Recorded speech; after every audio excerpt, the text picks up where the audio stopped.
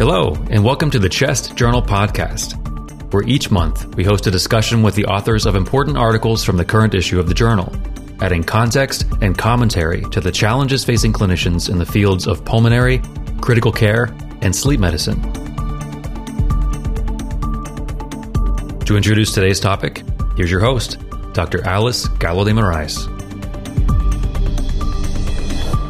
Hi, everyone, and welcome to the Chest Journal podcast.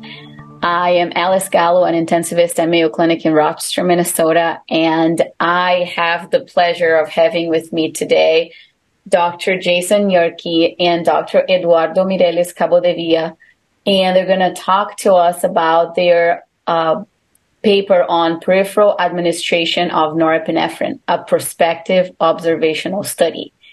Eduardo and Jason, thank you so much for being with me here today. Thanks for having us. Thank you, Alice. Jason, I was hoping you could tell us about yourself and what you do on a day-to-day basis and what inspired you to do this research study. Sure. Yeah. So as you mentioned, I'm Jason Yerke. I'm one of the medical ICU clinical pharmacists at the Cleveland Clinic in Cleveland, Ohio. I've been here for, almost 8 years now. Feels like hasn't been that long, but it's gone by quickly. As far as what sort of inspired me to work on the study, so this was something that the administration of peripheral norepinephrine was something that we had started as a quality initiative, and quality and medication safety are sort of two of my fairly major passions in an area where I do a lot of work. So I was involved kind of early on in the auditing of our peripheral norepinephrine process to make sure we weren't having significant safety events, and then around some of the changes that we made. So for me, it was all about trying to make sure that we could optimize the efficacy of this practice while also making sure that we maintained safe administration for our patients. Eduardo, how about you?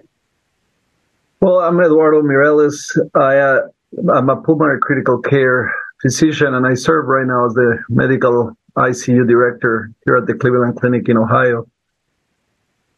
In the day-to-day basis, as you well know, Alice, we have a large influx of patients coming in from the floor or the emergency room or transfers from outside that require administration of vasopressors.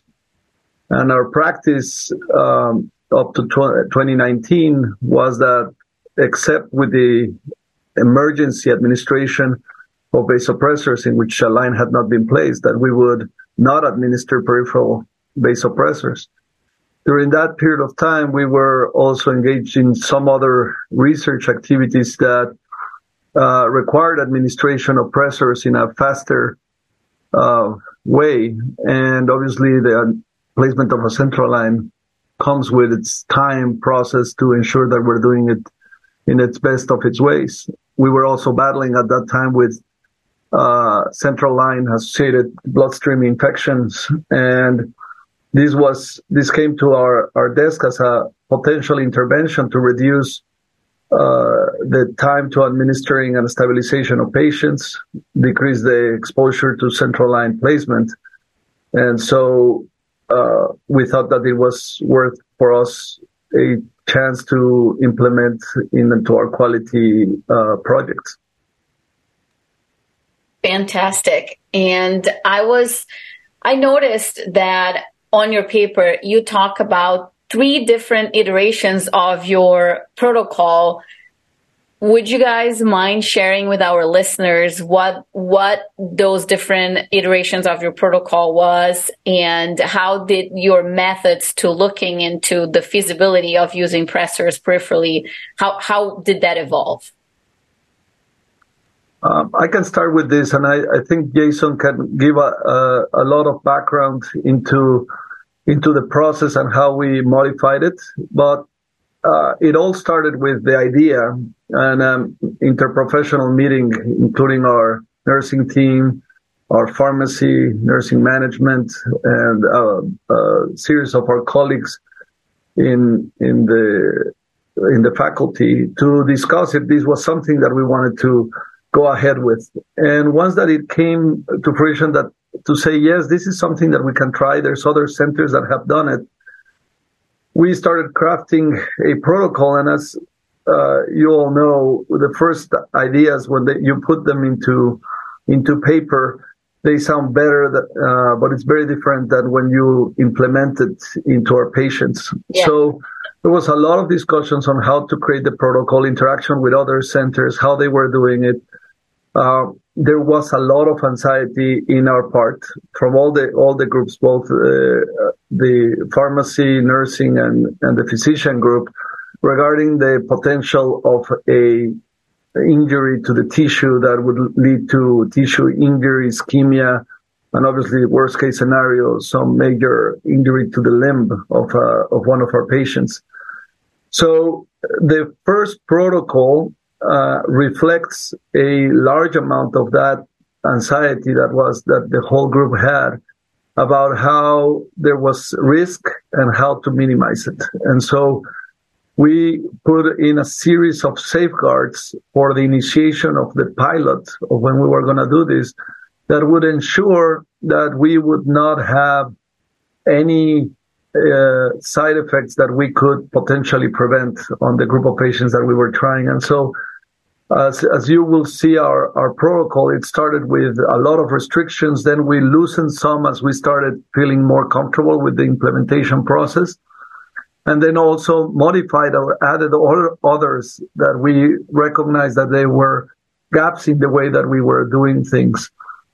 And there was a lot of back and forth. I mean, it's 2 years of implementation, and there were a series of moments that changed our practice. I don't know, Jason, if you can talk from your perspective from the pharmacy, how this process went through.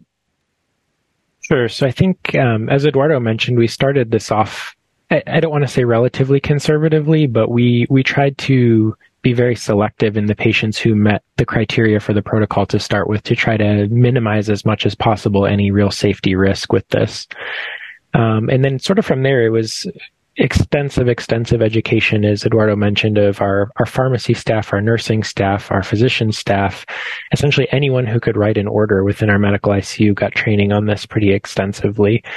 And then from there was a real-time, or at least close to real-time, auditing process. So myself and several of our other pharmacy colleagues who are on the paper would get a automated, essentially, health record message whenever an order for this medication through this route was placed. And over the next day or two, we would go back, audit our different line criteria to make sure they were met, make sure we were using the correct drug order, and then audit sort of some of the nursing charting for any extravasations. And if there was an extravasation event, we went through and made sure those were treated appropriately. We had a study team member go to the bedside to evaluate the level of tissue injury. So it was fairly extensive on our part, the auditing that went into this. And as a result of some of the findings, that's what drove a lot of the protocol changes. So what we were finding, especially early on, is that we had a fair number of patients who would at least get started on this who did not meet all of our pre-specified peripheral IV criteria. So we added a page to a nursing supervisor to go to the bedside to make sure these were met essentially immediately after the order was placed, or as close to immediately as possible. We then sort of tried to evaluate through the auditing process again the impact of those changes on our extravasation rates. And then from there found that even though we had a probably higher total rate of extravasation than the other literature that's out there, that we weren't having any substantial tissue injury as a result of that. So for the third iteration, we actually loosened some of the requirements. We removed the time limit that we had placed on this process, and expanded it somewhat to patients who couldn't directly express pain or discomfort. So this expanded our population quite a bit by including patients who were intubated and sedated or encephalopathic as well. So that was sort of the process that we took to get from protocol version 1 all the way to protocol version 3. Thank you so much. And share with our listeners if they wanted to implement something like that, like a peripheral IV pressor infusion. So what are some of the things that they need to pay attention to? Well, go ahead, Jason. I would say I think the the most challenging piece for us was making sure that every provider in our unit was reached in a timely way. So a lot of this happened during the peak of the COVID-19 pandemic. So we had a lot of patients. We had a lot of caregiver turnover from a provider perspective, from a nursing perspective. So trying to make sure that everyone was current on the protocol, that the sort of safeguards that we had put in place were being done consistently all the time by everyone and for every patient who received this. So I think that was the most challenging thing, just because it took a lot of effort to get it up and running and make this sort of almost a reflex, especially for our nursing staff. I don't know, Eduardo, do you feel differently than that? I would add not only to the education, it had to do with the way people perceived the moment that we released this method of administration, meaning that I remember the first weeks to months that we said, well, you cannot now administer peripheral Norepi through the peripheral. Two things could happen. One is they wanted to do it on anybody. And so you had patients that within our institution, we have some criteria that tells us that these are going to be difficult IV access patients that have either edema on the arms or challenges with the access, the peripheral access and there were patients that got peripheral Norepi under those circumstances. And lo and behold, they ended up having extravasation. So there was this desire to use it because it really decreases the work of some groups. So now you don't have to place a central line. However, it increased the work of other groups. And at that time in our protocol, we had, and we still have, checks of the patency of the IV, which is every 2 hours. And we had added actually the presence of a flush test in which we wanted our nursing team to assess that the peripheral was patent by doing a flush test and seeing bubbles going through the vessel. And so that comes with a workload for our nursing team. And so those are unintended consequences of safety that you have to pay attention to. So in one side, people are going to be pressing to use it. And sometimes they will press to use it beyond the safeguards that you have established. So in the wrong patient or at higher doses. And it took a fair amount of education and making the team to become a culture for them to say, you have passed this level, which for us was 15 mics per minute.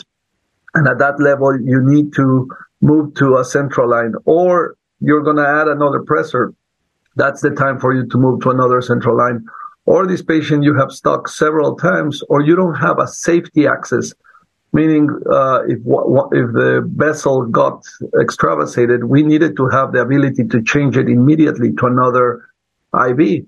And that meant that the patient had to have two patent available vessels, which means more work and more workload for the team. So you shift some of the changes to minimize the presence of a central line and the challenges with it. So that's something that it's not quantified on the paper, but I want the teams, as they are going through this implementation, to be aware of those loads that are hidden. And Eduardo, I don't know if you feel the same way, but when I go to bedside, if a patient has a central line, I always look at that side, but I don't necessarily look at peripheral IVs. And again, a good reminder for our colleagues as attending critical care physicians, if a patient is on peripheral vasopressors, to also pay attention to those peripheral IVs, right? Absolutely. Actually, one of the aha moments for us was the rate of extravasation that we had. We had read the literature that was available in other centers that had done this successfully, and the rates of extravasation were extremely low. And so you start a protocol, and then suddenly you see a rate that at some point it reached close to 9%. And this was because of the close auditing from nursing and pharmacy, and it really pauses you to say, should we move on? And is this just, are we that bad at doing this? And I think that in reality, and we speak about that on the paper, this is due that we became very sensitive to malfunctioning peripheral IVs. And the rate of extravasation in our viewpoint is that it's underreported because majority of the time it's not as serious. It's small and it's just, okay, I'll change the IV. I mean, this seems to be extravasated. They change it. And so you really never know that is the case. And with this, we realized that our peripheral IVs leak more than what we thought. Yeah. So since you started talking to us about the results, elaborate more on the results. What did you find? And were any of the results a surprise to you? You already mentioned the rate of extravasation, but anything else that came to both of you attention that you didn't think about before? But I think the rate of extravasation did definitely surprise us, as Eduardo had mentioned. I think, as he mentioned, at one point thought about, should we even keep doing this? But I think one of the things that we sort of rethought through this process is it the rate of extravasation that matters, or is it the harm associated with extravasation that matters? And I think we came to the conclusion that it's probably the latter. So because we put into place all of these safeguards, we felt like we were probably identifying more small extravasations than most of the other literature. We were treating probably a little more aggressively with the antidote phentolamine and nitroglycerin that we included in our protocol than maybe even we needed to be at times. So we probably overcalled our extravasation rate a little bit. But I think the thing that we kind of found that also surprised us was, despite our extravasation rate being higher than we anticipated, the harm associated with that was extremely minimal for our patient population. The other one that sort of surprised me a little bit was the total amount of central venous catheter avoidance that we were able to have with this. We weren't able to avoid maybe as many central line days as we thought, but the number of central line insertions in particular that we avoided, I thought, was pretty significant. It was actually over half of patients actually never needed a central line that got started on peripheral norepinephrine. So I think those were the two biggest things for me. Eduardo?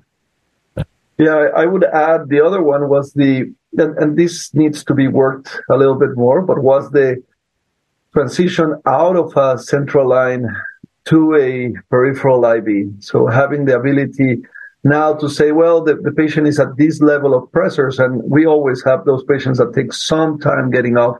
They are recovering, and you have the ability now to remove a line that will not have to be placed again. I mean, there were a percent of them that required the line to be placed again, but in reality, it allows us to decrease exposure to plastic inside the vessels or the central veins. So that was a good thing from the protocol too. Anything looking back that you would do differently? Well, I think that if we had to redesign this again, I think that we probably would have been a little faster in doing some of the changes, but we had obviously COVID hitting us in the middle of this. I think that our unit, our medical ICU is 64 beds, and we didn't start it in all the units. We actually started in a single area of the ICU to kind of perfect, and then from there we started expanding to 2 units, and then to the full 64 beds. So now that we know this, on how to implement it, the question is, well, how do we continue to improve? Is there other vasopressors that we could be administering through here that either we could have put in our initial protocol? Because now if we are going to add something, we have to observe what's going to happen. I mean, the literature on these things is present and it seems to be safe, but I mean, we really take this seriously because we want the safety of our patients. So those would be the things, perhaps a little bit faster implementation, if I could see through it. But it's Monday morning quarterback. Now I can say that we could have done it faster, but at that time it was probably too challenging with everything that we were doing. Yeah. How about you, Jason? Anything you would have done differently looking back? Yeah, I don't know that I have a whole lot to add to that. I think I was maybe one of the brakes on that process a little bit, slowing it down from expanding maybe as quickly as it could have. And I think looking back, as he mentioned, we for sure could have done it faster knowing the results that we have now. But I also don't necessarily regret that we were cautious and that we made sure that it was a safe practice before we expanded. I think one of the challenges that we'll have now too, and I don't know this is necessarily something I regret, but I think it kind of to the point Dr. Morales had made about the workload, is that since we've implemented all of these safeguards and all of these components sort of as a bundle, we don't necessarily know if one versus another helps protect a patient more than the rest, if that makes sense. So, at this point, I think it would be difficult to remove them without substantial study to make sure that our practice was still safe. So the workload can be a little bit challenging, especially if a nurse has, for example, 2 patients that have this going at the same time. So I think the only thing that may be a little bit difficult for us is sort of removing some of that workload now that we've implemented it this way. Yeah. Yeah, I completely agree with that, Jason. I also wanted to voice something regarding the implementation process, which was through that whole event, all those meetings that we had. I remember clearly that day that we were meeting all together it was one of those moments in which should we move forward or stop? And the ability to have the team to speak up safely and to say their perspectives and where we're moving and where we're failing and how to do it better was essential. I mean, we had voices from every single one of the groups. And I remember one of our nurses saying, I mean, if we're not gonna stop this, is because it's not effective and it's not gonna achieve what it is. But it's not gonna be because we couldn't implement it. We're gonna have to figure out how to do it safely and how to make the teams be able to do it. And that's one of those moments that for the whole team, it kind of changed the mood of the meeting. Okay, let's refocus on how are we gonna do this. Because it made sense. It's sometimes you get narrowed in one little single detail, and that prevents progress. And by letting everybody on the table speak and be heard, it changed the outcome of this paper and obviously of the care of our patients.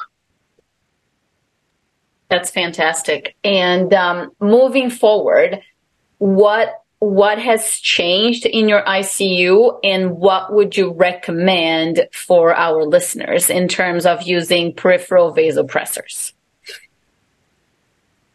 So there's a couple of things, and I will speak about the first one. I'll ask Jason to talk about the enterprise. But what this happened is that once that we started demonstrating this expanded to other units within our enterprise. And the goal was that now we knew how to do it. We knew how to do it safely.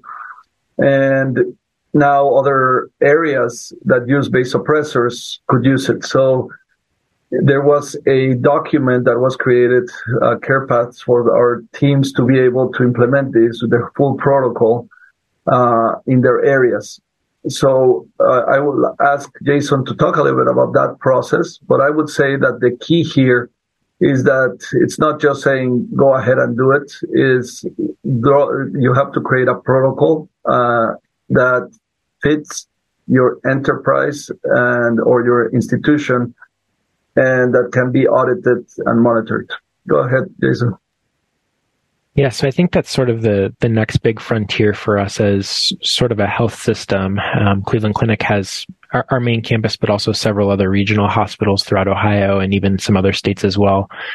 So since we've sort of finalized our auditing of the medical ICU process and come to the conclusion that these are the results we can expect, at least within our population, this has expanded to several other ICU types at main campus where Dr. Morales and I both work, but also to several of our other regional hospitals. So we've been able to help with their implementation. Our nursing leadership, who was heavily involved with this, has done a lot of work with helping to train other nursing leaders to then train their staff. I've worked with the pharmacy groups at many of these other sites and units to help get the orders up and running and to help them with the auditing process and figuring out how to do all of that. So it's been a process that hasn't just impacted our sort of local unit where we work, but many others as well. And then from there, we're also in the sort of early stages of developing, hopefully, a health system-wide nursing policy for peripheral administration of potentially some other vasopressors. Still more to come on that, but I think the impact of this is starting to go beyond maybe where we thought it would, and certainly beyond where we started with this project. That's fantastic. And this is my curiosity in terms of practice. What happens currently if a patient comes, was started on peripheral norepinephrine, but doesn't do better quickly and needs a second pressor? What happens now in your practice? Then they get a central line? Yep. Yeah. Okay. Yeah, we had actually one of the safeguards that we placed is, as you know, sometimes the patients are getting the pressors through the peripheral, and they went beyond the threshold that we had set, and we asked our teams to have a time limit for the amount of time that those lines had to be placed, because it was not. We needed those patients to be shifted as fast as possible to a central line safely, so that we could continue care for them there. So yes, it's a central line. Thank you. Any last messages you would like to give to our listeners about your work today? I think one thing that I would say is that this study, I hope, is probably a starting point for the use of peripheral vasopressors, and that there will be others who can study this. We looked primarily at safety through our study, since this was mainly a quality initiative here. But if there's anyone out there who wants to do something like a randomized controlled trial comparing peripheral to central and look at the overall safety and efficacy of those two practices, I think that would be great.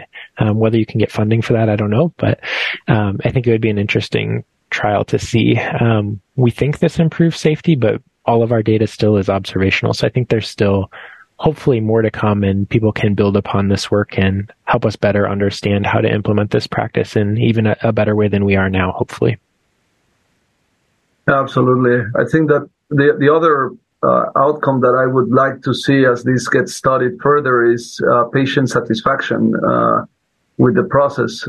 Evidently, having peripheral IVs that are patent and that are constantly available comes with the discomfort and the process of having to place those. So there has to be a little more understanding of workload, safety, and patient viewpoints on this. Yeah. Thank you so much for being here today in our Chest Journal podcast. We've heard from Dr. Jason Yerke and Dr. Eduardo Mireles, and they talked to us about their work on peripheral administration of norepinephrine, a prospective observational study. Please read their work in our journal for this month, and thank you both for being here today. Thank you. Thanks for having us.